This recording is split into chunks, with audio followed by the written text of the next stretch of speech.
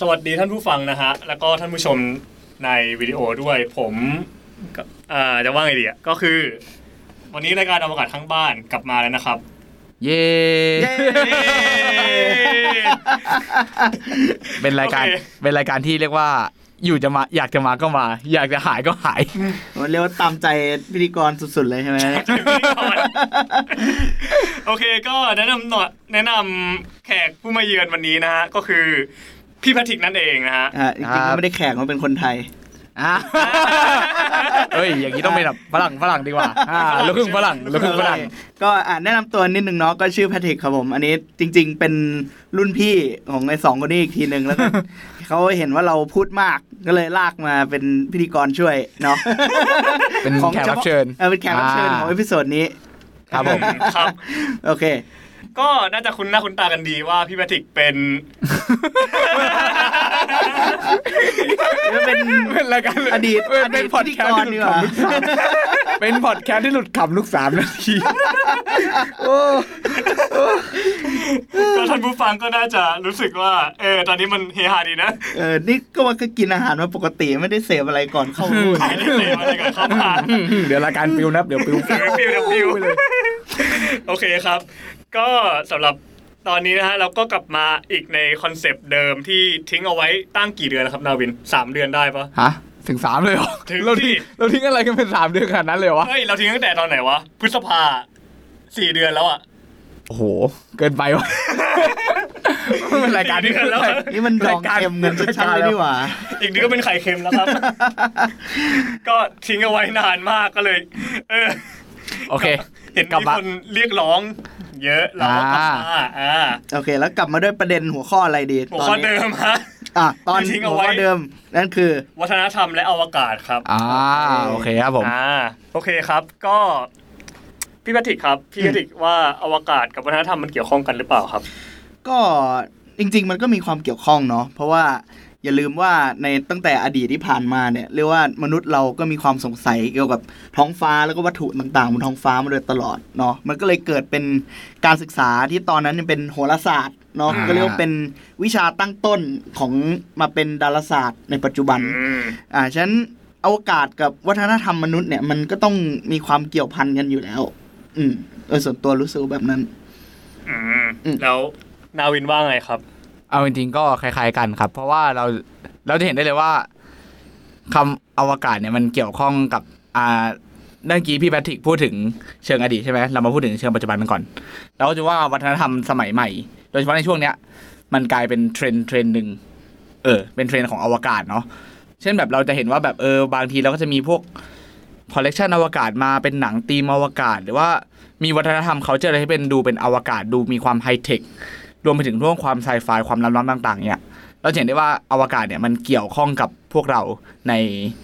ตั้งแต่อดีตจนถึงปัจจุบันมันกลายมาเป็นส่วนหนึ่งในชีวิตของเราไปแล้วโดยที่แม้กระทั่งเราอาจจะรู้ตัวหรือไม่ก็ตามซึ่งก็ต้องยอมรับว่าการที่อวกาศต่างๆเนี่ยนะเข้ามาเป็นธีมในเรื่องในหนังในพล็อตนิยายเรื่องอะไรต่างๆเนี่ยก็ต้องยอมรับว่ามันเป็นตัวที่ไฮไลท์ถึงความรู้สึกของคนเราที่มีต่ออวกาศเนาะเป็นความรู้สึกว่าเป็นอะไรที่อยู่ก็เป็นอะไรที่อยู่ไกลโพ้นอะไรที่แบบอยู่ห่างไกลที่เราแบบไม่เคยเป็นแดนที่แบบมนุษย์เรายังไม่เคยได้สำรวจได้ทั่วสักทีเนาะใช่อ่ะมันเหมือนแบบเรามองไปปุ๊บเราก็เห็นเรามองท้องฟ้าคืนปุ๊บเห็นไปหมดเลยแล้วเราก็อยากมันเป็นความสงสัยของเราตั้งแต่สมัยนู้นแหละว่าวันนั้นอ่ะมันจะมีอะไรอยู่ไหมบางคนก็ตีความไปว่าอาจจะมีเทพเจ้าอยู่อาจจะมีเทพเจ้าอาจจะมีสวรรค์หรือว่าอาจจะมีอะไรก็ตามแต่ซึ่งไม่ว่ามันจะเป็นอะไรก็ตามเนี่ยมันเป็นสิ่งที่ drive ทำให้มนุษย์ตั้งแต่อดีตถึงปัจจุบันเนี่ยพยายามที่จะทำความเข้าใจมันพยายามที่จะค้นหาให้ได้ว่าจริงๆแล้วมันคืออะไรกันแน่มันจริงๆมันก็เหมือนเป็นกิเลสอย่างหนึ่งของมนุษย์เป็นการสนองนี้ตัวเองแบบเนี่ยอยากรู้ว่าทำไมถึงเป็นอย่างเงี้ยประมาณเนี้ยใช่แต่มันก็ดีว่าตรงที่ว่าพอเราพัฒนามาเรื่อยๆเนี่ยเราก็เริ่มรู้จักการเอาวิทยาศาสตร์การเอาศาสตร์ต่างๆเนี่ยไปจับกับเรื่องอวกาศเริ่มมีการสังเกตแพทเทิร์นของอวกาศต่างๆนานาเนี่ยจนเกิดเป็นวิชาดาราศาสตร์แล้วก็ ไปเป็นไม่ว่าจะเป็นดาราศาสตร์เป็น celestial mechanics เนาะมันเกี่ยวกับกลศาสตร์ดาวเคราะห์นู่นนั่นนี่มาจนถึงปัจจุบันเนี่ยก็ต้องขอบคุณตั้งแต่นิวตันกาลิเลโอ แล้วก็เคปเลอร์นู่นนั่นนี่เป็นต้นมาเนี่ยจนมาถึงปัจจุบันที่เรามี NASA มี SpaceX นู่นนั่นนี่เนี่ยทั้งหมดเนี่ยก็เกิดขึ้นเพราะความสงสัยของมนุษย์เนาะใช่ครับนั่นแหละครับมันก็คือถามว่าอวกาศส่งผลกับวัฒนธรรมของมนุษย์ยังไงก็คำตอบคร่าวๆก็ประมาณนี้แหละเป็นคำตอบที่น่าสนใจมากครับโอ้โหล่ายาวมากเขาได้ชวนทุกตอนเลยดีกว่าโอเคมีคนต่อโอเคฮะก็เป็นคำตอบที่ซาบซึ้งไม่รู้สึกโอเคก็เอาจริงอ่ะผมรู้สึกว่าอวกาศมันอยู่กับเราตั้งแต่เกิดจนตายอ่ะตั้งแต่เริ่มต้น civilization เลยแหละเพราะว่าเรียกว่าไงดีอะตั้งแต่เริ่มต้นก่อนยุคประวัติศาสตร์อะเราก็ดูดาวกันแล้วนะใช่ตั้งแต่แบบพันธุรุ่นของพวกเราที่แบบยังอยู่ในถ้ำอะไรอย่างเงี้ยครับผมว่าเขาก็เริ่มดูดาวแล้วล่ะอย่างที่ท่านผู้ฟังหรือท่านผู้ชมหลายๆท่านอาจจะได้เห็นแล้วได้รับชมแล้วก็คือวิดีโอเกี่ยวกับงานวิจัยโครงการในงานแท็ก2019นะครับที่ทางนาริสได้จัดขึ้นใช่ที่เชียงใหม่นะก็จะเห็นว่ามีโครงงานเกี่ยวกับวัฒนธรรมเยอะแยะมากมายแม้แต่ว่าพอดแคสต์ของเราตอนนึงที่ได้พูดถึงรีวิวงานแท็กใช่มันมีก็จะมีเกี่ยวกับงานวิจัยโครงงานของน้องๆที่ทำเกี่ยวกับเรื่องวัฒนธรรมและอวกาศเยอะมากเลยใช่ปะใช่ครับซึ่งมันเยอะจนกระทั่งเรารู้สึกว่าเอ้ยเด็กพวกนี้ที่แบบเขาได้เห็นแบบsomething อ่ะที่มันเกี่ยวเชื่อมโยงกันระหว่างสิ่งที่เรียกว่าอวกาศแล้วก็วัฒนธรรมมาผนวกรวมกันนะครับ อย่างเช่นพีระมิดมายาที่ผมทำวิดีโอไปวิดีโอที่ผมตัดไปลงใน space.co ก็จะเป็นเรื่องกับว่าน้องเขาสงสัยกับว่าไอ้พีระมิดมายาเนี่ยมันเคยมีคนบอกว่ามันจะเกิดปรากฏการณ์ที่คือไม่ใช่ปรากฏการณ์หรอกแต่เรียกว่าความจงใจดีกว่า ก็คือว่าชาวมายาเนี่ยเขาพยายามจะหา something อ่ะที่มันเป็นแพทเทิร์นที่บอกว่าตอนนี้มาถึงฤดูในการเก็บเกี่ยวแล้วแล้วคราวนี้เขาก็เลยแล้วเขาก็บูชาเทพเจ้าเกี่ยวกับดวงอาทิตย์ด้วยเขาก็เลยได้สร้างเหมือนเป็นอนุสาวรีย์หรือว่าเป็นเรียกอะไรอ่ะเป็นปฏิทินขนาดยักษ์นั่นก็คือพีระมิดใช่ๆๆพีระมิดชิเชนอิซาเราก็จะเห็นว่าชิเชนอิซาเนี่ยมันเป็นพีระมิดที่ใหญ่มากเลยใช่ป่ะแล้วก็มีการทำพิธีนู่นนี่นั่นแล้วเมื่อไหร่ที่ถึงช่วงอีควินอกอ่ะมันจะมีการปรากฏตัวของเทพเจ้าอธิบายเพิ่มนิดนึงอีควินอกคืออะไรครับเอาเผื่อคุณผู้ฟังอีควินอกวันอะไรนะวสันตวิสุวัตที่มันจะเป็นช่วงที่กลางวันกับกลางคืนมันยาวเท่ากันใช่ครับใช่มันจะมี2วันคือวันวสันตวิสุวัตกับวันสันตวิสุวัตมันมาเป็นคู่กันมันมีอันนึงหน้าใบไม้ผลิกับใบไม้ร่วงใช่ไหมใช่นั่นแหละถูกต้องก็คือ equinox ใช่ไหม equinox วัน equinox เนี่ยเป็นเรียกว่าไงดีอ่ะมันคือวันที่กลางวันกับกลางคืนเท่ากันยาวเท่ากันคือพูดยังไงดีวะกลางวันกับกลางคืนเท่ากันก็กลางวันกับกลางคืนระยะเวลาช่วงที่พระอาทิตย์ขึ้นอยู่บนท้องฟ้ากับช่วงเวลาที่พระอาทิตย์มันไม่อยู่บนท้องฟ้าเนี่ยมันเท่ากันคือต้องเท้าความว่าความที่ประเทศไทยอ่ะมันอยู่ใกล้เส้นศูนย์สูตรอ่ะเราก็เลยมองไม่เห็นเอฟเฟกต์นี้แต่ว่าถ้าเกิดเรามีโอกาสได้ไปเมืองนอกอ่ะอย่างเช่นไปแถบยุโรปไปอเมริกาอะไรเงี้ยหรือว่าถ้าลงใต้เราจะเห็นว่าช่วงฤดูร้อนอ่ะกลางวันมันจะยาวกลางคืนใช่ครับอย่างตอนที่ไปสวิสอ่ะช่วงกลางวันอ่ะมันยาวถึงแบบประมาณ3 ทุ่มถึงตอน 2-3 ทุ่มก็ยังมีแสงอยู่ก็มีอะไรเงี้ยถ้าเป็นช่วงฤดูร้อนอ่ะกลางวันมันจะยาวกว่าแล้วสักพักนึงกลางวันก็จะยาวน้อยลงจนเป็น1ในวัน Equinox อันเนี้ยแล้วเสร็จปุ๊บพอเป็นฤดูหนาวมันก็จะกลายเป็นว่ากลางคืนจะยาวกว่าแทนฉะนั้นพอเป็นช่วงฤดูหนาวเนี่ยอาจจะกลายเป็นว่าบ่าย 3ก็เริ่มมืดแล้วบ่าย 2บ่าย 3อะไรเงี้ยก็เริ่มมืดแล้วอะไรเงี้ย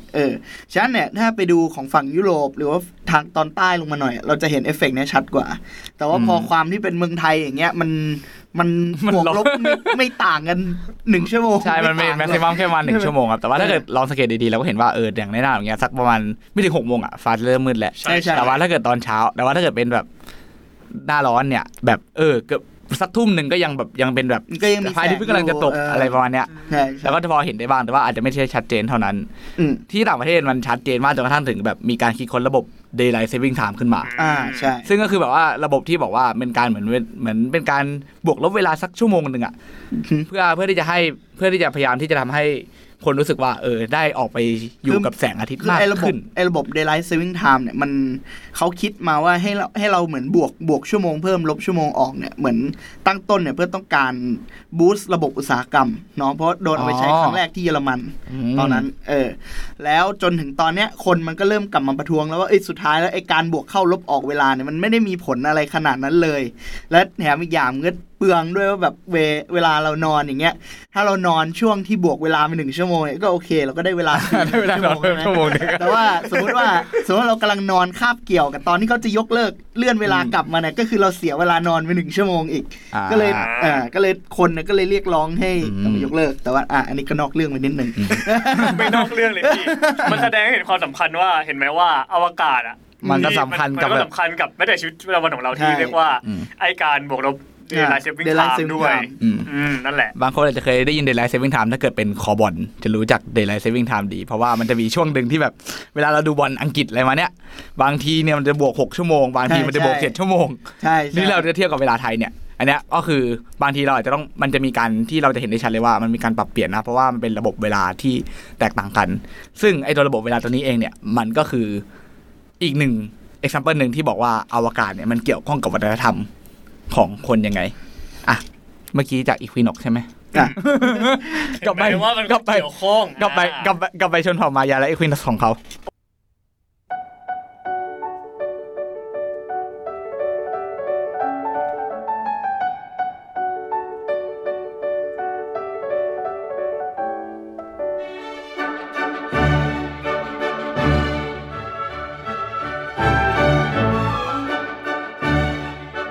มันเกินความคาดหมายวันนี้คือพูดเรื่องพีระมิดไปก็คือจริงๆแล้วก็จะพูดว่าก็คือมนุษย์มันเป็นสิ่งมีชีวิตที่เรียกว่าด้วยความฉลาดของเราขนาดเนี้ยทำไมมันถึงนำพาเรามาถึงจุดนี้ได้พี่เข้าใจใช่ปะว่าทำไมจุดที่ทำให้เราที่เป็นชีวิตปกติทั่วไปที่อยู่ในป่าวิ่งล่าสัตว์อย่างเงี้ยมันถึงวิวัฒนาการแบบก้าวกระโดดทางเชิงความคิดทางเชิงวัฒนธรรมไม่ใช่เชิงไบโอโลจีทำไมอยู่ๆเราถึงก้าวกระโดดเหนือกว่าสัตว์ตัวอื่นแล้วขึ้นมาเป็นเจ้าแห่งโลกใบนี้ได้ซึ่งหนึ่งในนั้นเขาว่ากันว่ามันเป็นความสามารถหนึ่งในสมองของเราครับไม่รู้ว่าเกิดจากอะไรหรอกแต่เราว่ามันต้องมีซัมติงที่มนุษย์ของเราเก่งกว่าสัตว์ตัวอื่นนั่นก็คือเขาบอกว่ามนุษย์เราสามารถหาความสัมพันธ์เก่งกว่าคนอื่นเราเชื่อมโยงสิ่งต่างๆได้เก่งกว่าคนอื่นเข้าใจใช่ไหมว่าเราเชื่อมโยงสิ่งต่างๆรอบตัวเราเชื่อมโยงเก่งคือเราเชื่อมโยงสิ่งต่างๆรอบตัวเราได้เก่งกว่าสัตว์ชนิดอื่นอย่างเช่นว่าแบบมึงดูสิอีนี่มันต้องเป็นแบบคู่กันแน่เลยเห็นแล้วว่ามันลงรูปด้วยกันอย่างเงี้ยมันต้องเป็นคู่กันแน่เลยอะไรอย่างเงี้ยนั่นแหละแบบติดหมีด้วยกันเลยมันเราจะเห็นสกิลนี้ได้บ่อยตามโซเชียลเวลามีข่าวดาราใช่แบบเพจแบบใต้เตียงดาราใต้เตียงดาราอย่างเงี้ยใช่มันคือเป็นความสามารถที่แบบมาตั้งแต่สมัยบรรพบุรุษของเราแล้วแหละครับไอ้ความเชื่อมโยงเก่งเนี่ยซึ่งจะเห็นได้ว่าไอ้ความเชื่อมโยงเก่งเนี่ยมันไม่ได้เป็นสิ่งที่แบบอะไรมันเป็นสิ่งที่วิวัฒนาการคัดเลือกมาเลยนะเว้ย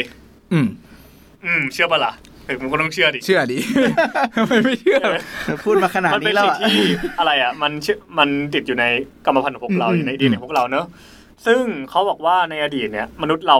ไม่ว่ามนุษย์เราในอดีตมันจะมีเวลาว่างเยอะใช่ไหมพี่ล่าสัตว์เสร็จแม่งก็ทำอะไรนอกจากปี้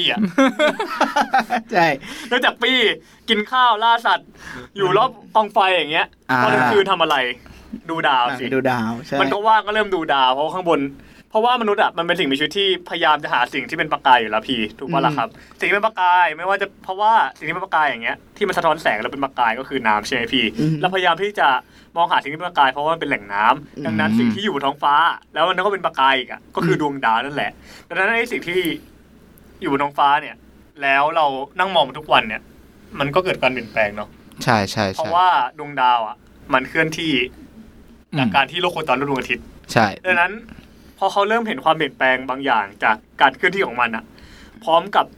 สภาพแวดล้อมที่เปลี่ยนไปอะมันทำให้เขารู้สึกว่าไอ้สิ่งที่มันอยู่บนท้องฟ้ามันต้องเป็นตัวการมันต้องเป็นอะไรบางอย่างที่มันเกี่ยวข้องกับสิ่งที่อยู่บนพื้นโลกแน่ๆถูกไหมที okay. อย่างเช่นว่ากลุ่มดาวจากกาแล็กซี่ก็ได้ถ้ามันเคลื่อนผ่านแปลว่าเดือนเปลี่ยนใช่ไหมพี่ใช่แล้วถ้าเดือนมันเปลี่ยนไปมากๆก็แปลว่าฤดูกาลเปลี่ยนใช่ไหมพี่ใช่ จากฤดูร้อนเป็นฤดูใบไม้ร่วงมาเป็นฤดูหนาวอย่างเงี้ยถ้าแบบว่าสักพักเราอาจจะเห็นแพทเทิร์นบางอย่างอย่างเช่นว่าถ้าดาวดวงนี้ขึ้นมาเนี่ยสัตว์มันออกมาหากินนะจะออกมาจากโพรงอะไรอย่างเงี้ยจากที่มันจำศีลนะออกมากินข้าวเราก็รอล่ามันเพราะมันอร่อย อะไรอย่างเงี้ยหรือว่าถ้าช่วงเนี้ยมันเหมาะกันเพราะปลูกต้นไม้ขึ้นดีเก็บผลไม้ได้เยอะเราก็จะเห็นว่าดาวดวงนี้มันเกี่ยวข้องกันดังนั้นมันจะมีแพทเทิร์นอยู่ครับที่เรามองเป็นแพทเทิร์นดังนั้นเราอาจจะพูดได้เลยว่าท้องฟ้าเนี่ยคือปฏิทินแรกของโลกใบนี้เพราะว่ามนุษยชาติแทบจะทุกประเทศเลยถ้าไม่ใช่ตอนนี้นะมันจริงก็คือตอนนี้ด้วยแหละแต่ว่าถ้าเราปิดไฟนะเราเห็นดาวทุกคนแหละเราเห็นดาวกันเราเห็นดาวทุกคนถ้าเกิดเราทุกที่ทุกคนถ้าเราปิดไฟทั้งโลกนะแบบว่าปิดไฟแบบไม่เปิดไฟตรงไหนเลยนะเราเห็นยังไงคือดวงดาวมันเห็นอยู่แล้วมันมีเหตุการณ์ที่มันจะไม่เห็นมีเมฆบ้างมันก็น้อยไงแต่น้อยแบบ1วันใน315วันคุณต้องเห็นดาวไหมเห็นดาวเกินอยู่แล้วเห็นดาวเป็นแบบอย่างนั้นแหละนั่นก็คือสิ่งที่เรียกได้ว่ายังไงเดียนาวินมันเป็นสิ่งที่เป็นแพทเทิร์นที่เราก็เห็นกันเนาะใช่แล้วแพทเทิร์นอันนี้มันก็ถูกพัฒนาต่อมาเป็นคอนเซปต์ของเรื่องเวลาใช่ซึ่งเป็นคอนเซปต์ของเวลาในสมัยอดีต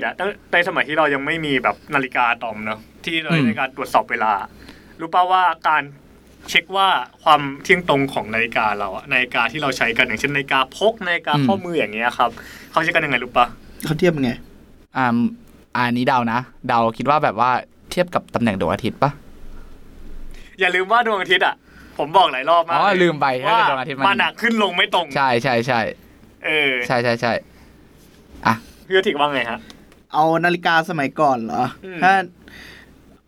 ปัญหาเมื่อก่อนถ้าเทียบกับดวงอาทิตย์คือ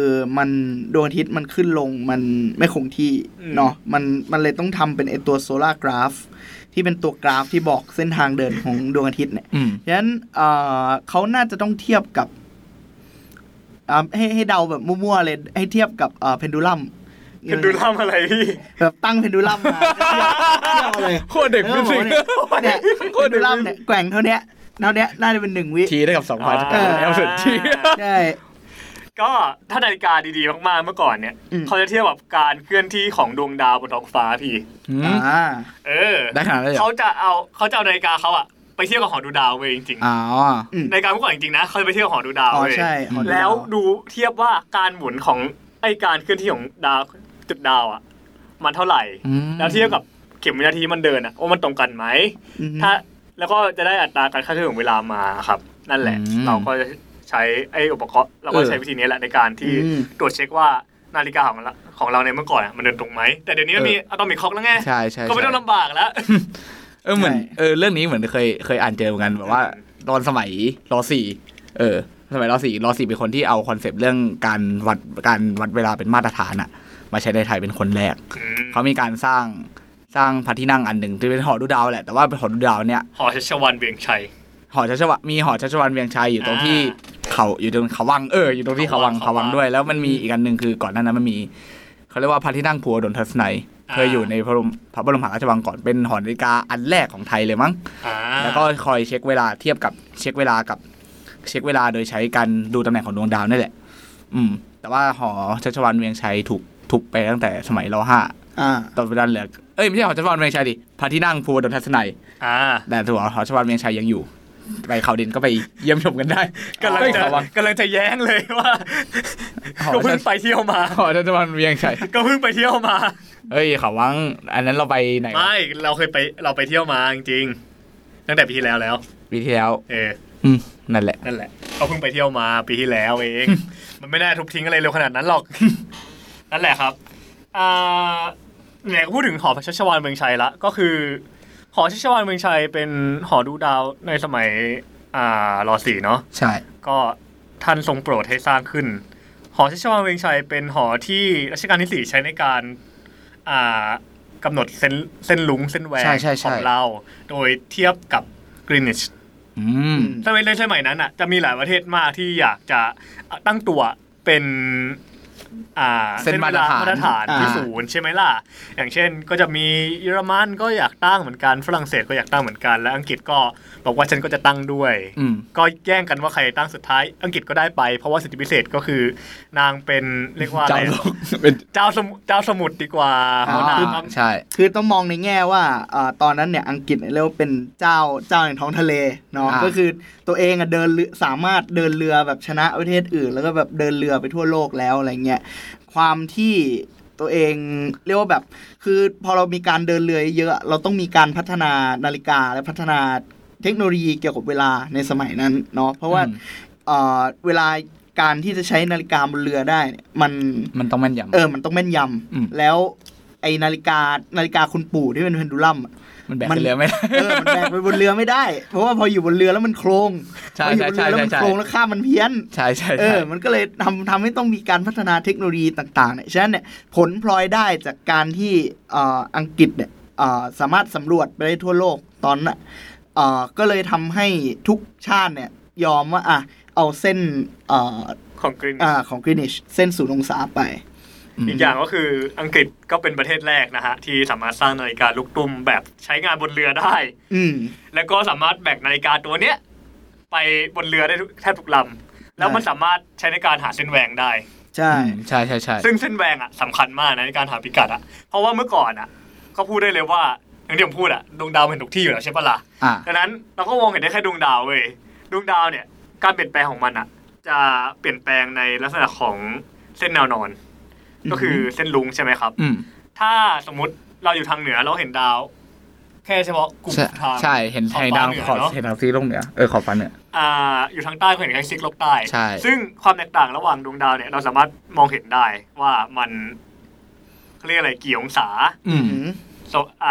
อย่างเช่นดาวดวงนี้ดาวกลุ่มดาวลูกไก่อยู่ประมาณกี่องศาแล้วก็สามารถเทียบได้ว่าเราอยู่ห่างจากทิศเหนือกี่องศาได้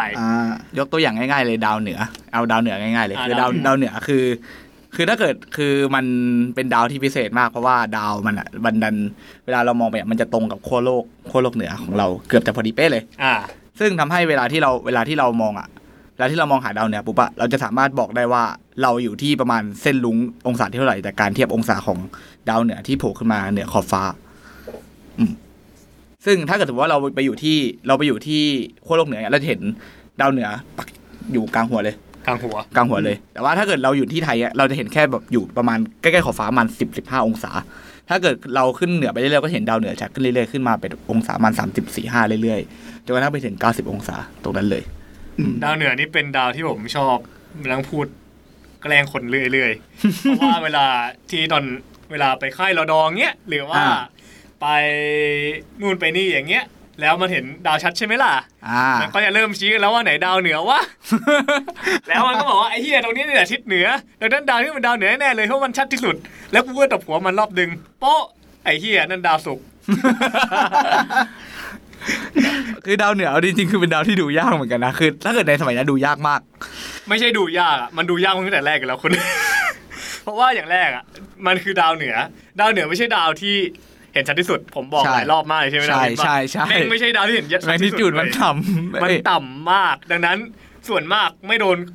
ตึกบังก็โดนต้นไม้บังใช่เพราะว่า15 องศาจากพื้นดินมันต่ำมากเลยนะใช่อีกอย่างนึงคือมันแม่งแสงริบหรี่บางทีค่อยใกล้ตายพูดจริงๆคือมันจะแบบถ้าคุณมองมันจะรู้สึกว่าดาวดวงอื่นมันจะสว่างกว่าหมดเลยดาวเหนือจะเป็นแบบดาวที่แบบริบหรี่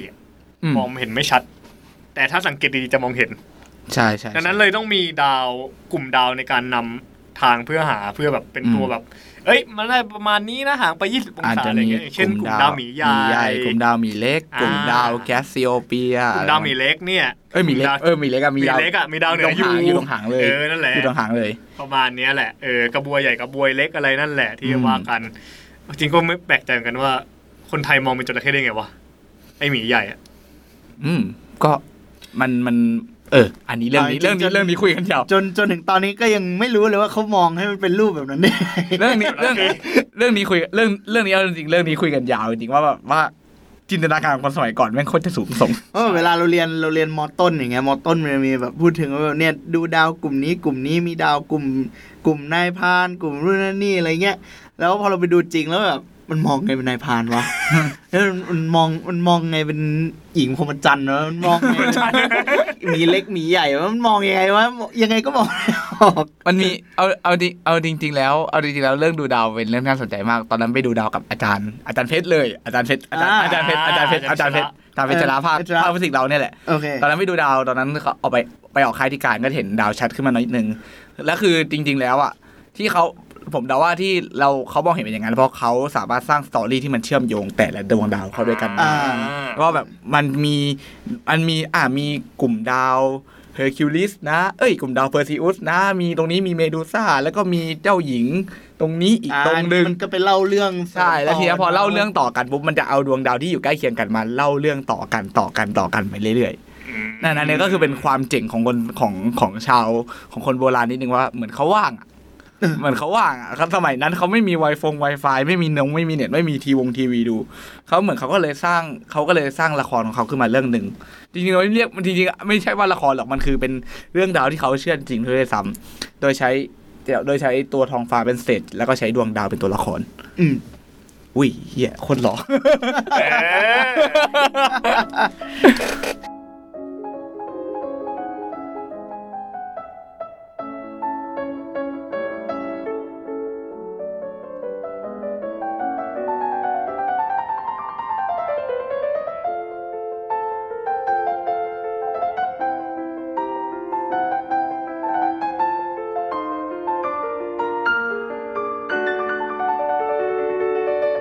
โอเคเรามาต่อกันที่เราเห็นว่าในอดีตเนี่ยมนุษย์เราตอนนี้รู้แล้วว่า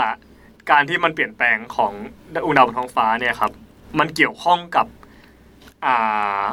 ฤดูกาลบนโลกด้วยดังนั้นเราจะเป็นสิ่งที่เริ่มเห็นความสัมพันธ์บางอย่างแล้วที่มันเปลี่ยนแปลงตลอดเวลาเราก็เลยรู้สึกว่าไอ้สิ่งที่มันอยู่ท้องฟ้าเนี่ยมันต้องเป็นบางอย่างที่แบบแม่งมหัศจรรย์และควบคุมโลกใบนี้ทั้งใบเหมือนจะเป็นตัวควบคุมเราอะไรวันใช่ไหมควบคุมเราควบคุมโลกทั้งใบเลยเพราะว่าสิ่งต่างๆบนโลกมันเปลี่ยนแปลงพร้อมกับสิ่งที่อยู่ข้างบนน่ะดังนั้นหลายครั้งที่แทบจะทุกศาสนาบนโลกอะแทบจะมีความเชื่อเดียวกันคือต้องมีบางอย่างอยู่บนท้องฟ้าที่สูงส่งเหนือกว่าเราเข้าใจคอนเซปต์นี้ใช่ไหมเราจะเห็นว่าแบบทุกศาสนาเลยอะจะพูดถึงเรื่องราวที่บนท้องฟ้าพี่ยกเว้นศาสนาพุทธศาสนานะโอเคมันจะพุทธศาสนาก็คือทุกอย่างบนโลกโอเคทุกอย่างมันก็ดำเนินของมันไปแต่ว่าเราจะเห็นว่าอย่างเช่นศาสนาอะไรดีศาสนาของชาวแอสแท็กเนี้ยก็เป็นเรื่องของบนท้องฟ้าใช่ไหมพี่หรือว่าเป็นเทพเจ้าจีนอย่างนี้ก็อยู่บนท้องฟ้าเทพเจ้ากรีกก็อยู่บนท้องฟ้าเป็นดวงเป็นเทพเจ้าที่เป็นดาวเคราะห์ไป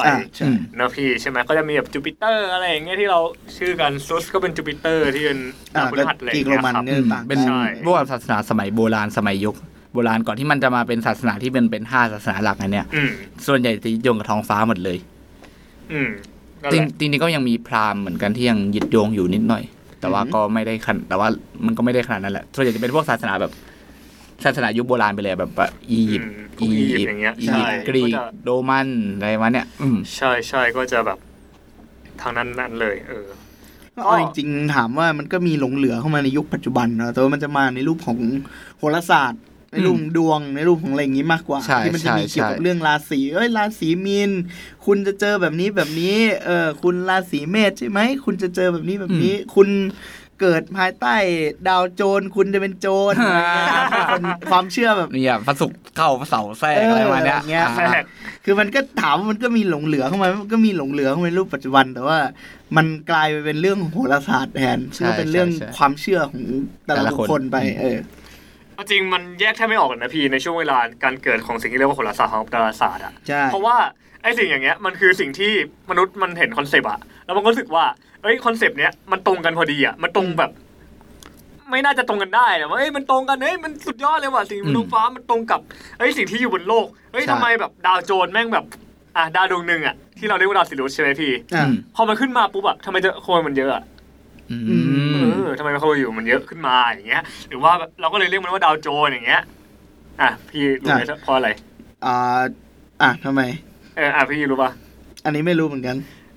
กูบอกมึงหลายรอบแล้วไอ้สัตว์มึงต้องจำได้แล้วล่ะกูบอกมึงหลายรอบแล้วไม่เพราะว่าดาวโจนส์มันสว่างไม่ใช่หรอไม่ใช่ไม่เกี่ยวดาวโจนส์สว่างแล้วแบบมองเห็นเหรอไม่เห็นไม่เห็นเงินอยู่ข้างหน้าก็ไม่ใช่ใช่ไหมล่ะก็ดาวโจนส์เนี่ยครับมันคือชื่อของดวงดาวที่มันจะขึ้นในช่วงฤดูใบไม้ร่วงช่วงต้นฤดูใบไม้ร่วงว่า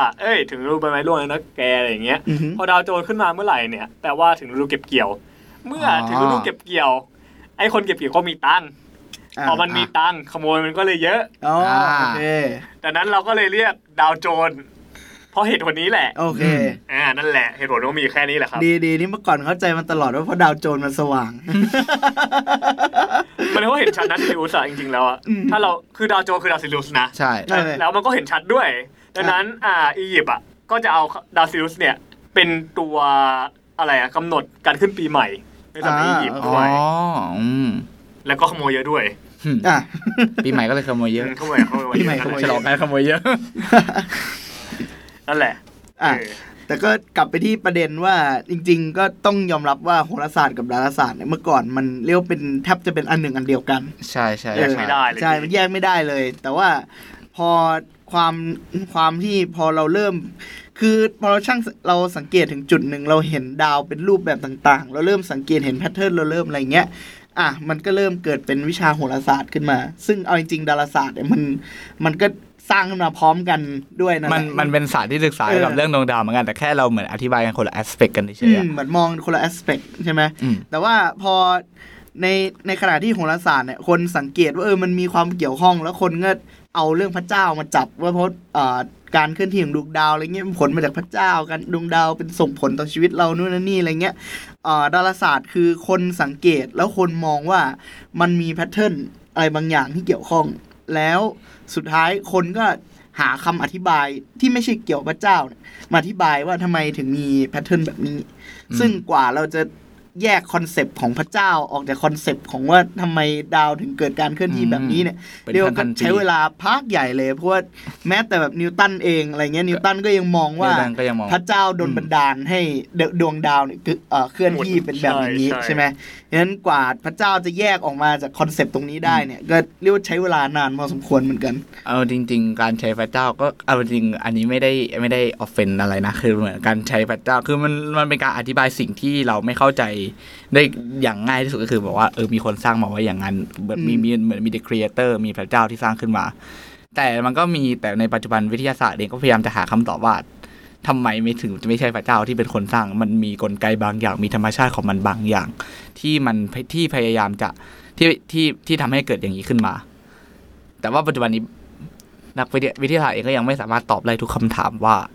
อะไรขึ้นมาอย่างนี้ทำให้ก็ในปัจจุบันเนี่ยเราก็ยังเห็นว่าก็ยังมีคนที่ยังเชื่อเรื่องพระเจ้าอยู่เชื่อเรื่องพระเจ้าสร้างโลกอยู่แม้กระทั่งนักวิทยาศาสตร์บางคนเองก็ยังเชื่อในเรื่องนี้ใช่ก็ต้องยอมรับว่าปัจจุบันก็มีนักวิทยาศาสตร์ที่ในมุมหนึ่งตัวเองก็เป็นนักวิทยาศาสตร์ที่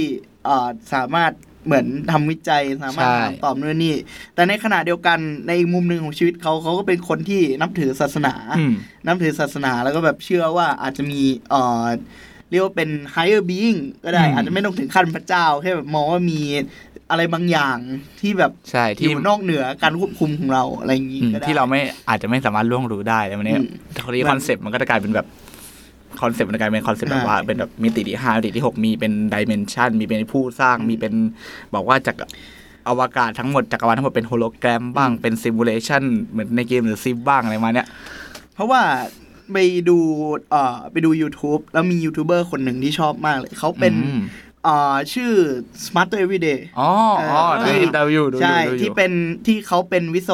วกรการบินใช่แล้วเขาก็เชื่อในหลักวิทยาศาสตร์เนาะเขาก็ความเป็นวิศวะเขาก็สามารถอธิบายคอนเซปต์นู่นนี่เขาในวิดีโอแต่เรื่องของเขาเนี่ยเขาจะพาไปเจาะลึกในแบบเรื่องแต่เรื่องอวกาศเรื่องที่เป็นแมวตีลังกาก็มีอะไรเงี้ยแต่ว่าในอีกมุมนึงเขาก็เป็นคริสต์คาทอลิกคนหนึ่งที่ก็เคร่ง ในระดับหนึ่งแล้วก็แบบมีครอบครัวมีแบบมีลูกมีอะไรเงี้ยก็เรียกว่าเป็นมุมมองที่น่าสนใจแล้วเหมือนเขาก็เคยพยายามจะอธิบายเหมือนว่าทำไมเขาถึงมองว่าทำไมเขาถึงเลือกที่จะเชื่อพระเจ้าถึงแม้ว่าเขาจะเป็นคนที่เชื่อในวิทยาศาสตร์ด้วยอะไรเงี้ยเขาก็อาจจะมองว่าเหมือนมี higher being บางอย่างที่แบบมาอาจจะไม่ได้ลงมาควบคุมทุก aspect ของชีวิตอะไรเงี้ยแต่เขาอาจจะเป็นคนที่เหมือนสร้าง initial condition ของจักรวาลแล้วก็ปล่อยให้จักรวาลดำเนินไปของมันเองอะไรเงี้ยอันนี้ก็เป็นความเชื่ออีกแบบหนึ่งซึ่งก็มองเป็นมุมมองที่น่าสนใจเพราะว่าตลกตรงที่เขาบอกว่าบางคนเนี่ยพอมองว่าเขานับถือศาสนาปุ๊บเขาบอกว่ามีเขาชื่อเดสตินใช่ไหมเขาบอกว่ามีเดสตินที่เป็นนักวิทยาศาสตร์กับมีจีซัสเดสตินอะไรเงี้ยก็เป็นอะไรที่แปลกดีเหมือนกันเราเป็นสิ่งมีชีวิตที่มักจะกลัวในสิ่งที่ไม่เข้าใจใช่และเราก็พยายามจะหาคำตอบให้กับมันด้วยไม่ว่าไปที่ไหนก็ตามดังนั้นก็อาจจะพูดได้ว่าพระเจ้าเนี่ยก็เป็นแบบอีกหนึ่งโซลูชันในการหาคำตอบของเราเหมือนเป็นโซลูชันที่แบบเราคิดอะไรไม่ออกเราก็แปะป้ายพระเจ้าเข้าไปอะไรอย่างเงี้ยเหมือนที่มีโค้ดของน่าจะเป็น Arthur C. Clarke ใช่ไหมที่บอกว่าเทคโนโลยีอะไรก็ตามที่เราไม่สามารถอธิบายมันได้เนี่ยมันไม่ต่างอะไรกับเวทมนต์ใช่ไหมฉะนั้นมันก็คือเหมือนคอนเซปต์ของใน MCU ที่เขาพยายามจะอธิบายมาตลอดว่าจริงๆแล้วไอ้ที่เราเห็นว่าเป็นเวทมนต์เนี่ยยกเว้นไอ้ด็อกเตอร์สเตนนะเวทมนต์ทุกอย่างที่เราเห็นว่าเป็นเวทมนต์เนี่ยในโลกของทอในโลกของแอสการ์ดนู่นนี่อะไรเงี้ยจริงๆมันก็คือวิทยาศาสตร์ในรูปแบบที่ล้ำหน้ามากในรูปแบบของแอสการ์ดในรูปแบบแอสการ์ดใช่ไหมที่ล้ำหน้ามากจนคนอธิบายไม่ได้งั้นใช่คิดว่ามุมมองของคนที่มีต่อพระเจ้าเนี่ยก็น่าจะเป็นฟีลแบบนี้แหละและก็คงจะเป็นแบบนี้จนกว่าเราจะสามารถหาคำตอบได้กับทุกเรื่องที่เกิดขึ้นได้ซึ่งก็คงต้องใช้เวลาพักใหญ่เหมือนกันจนกว่าจะมี TOE Theory of Everything ใช่ซึ่งก็ต้องใช้เวลาพักใหญ่เหมือนกันไปโอเคก็รู้สึกว่าเอาจริง TOE เนี่ยมันก็ยังแบบไม่ได้ตอบไปทุกอย่างรู้สึกเฉยๆนะแต่ว่าก็นั่นแหละได้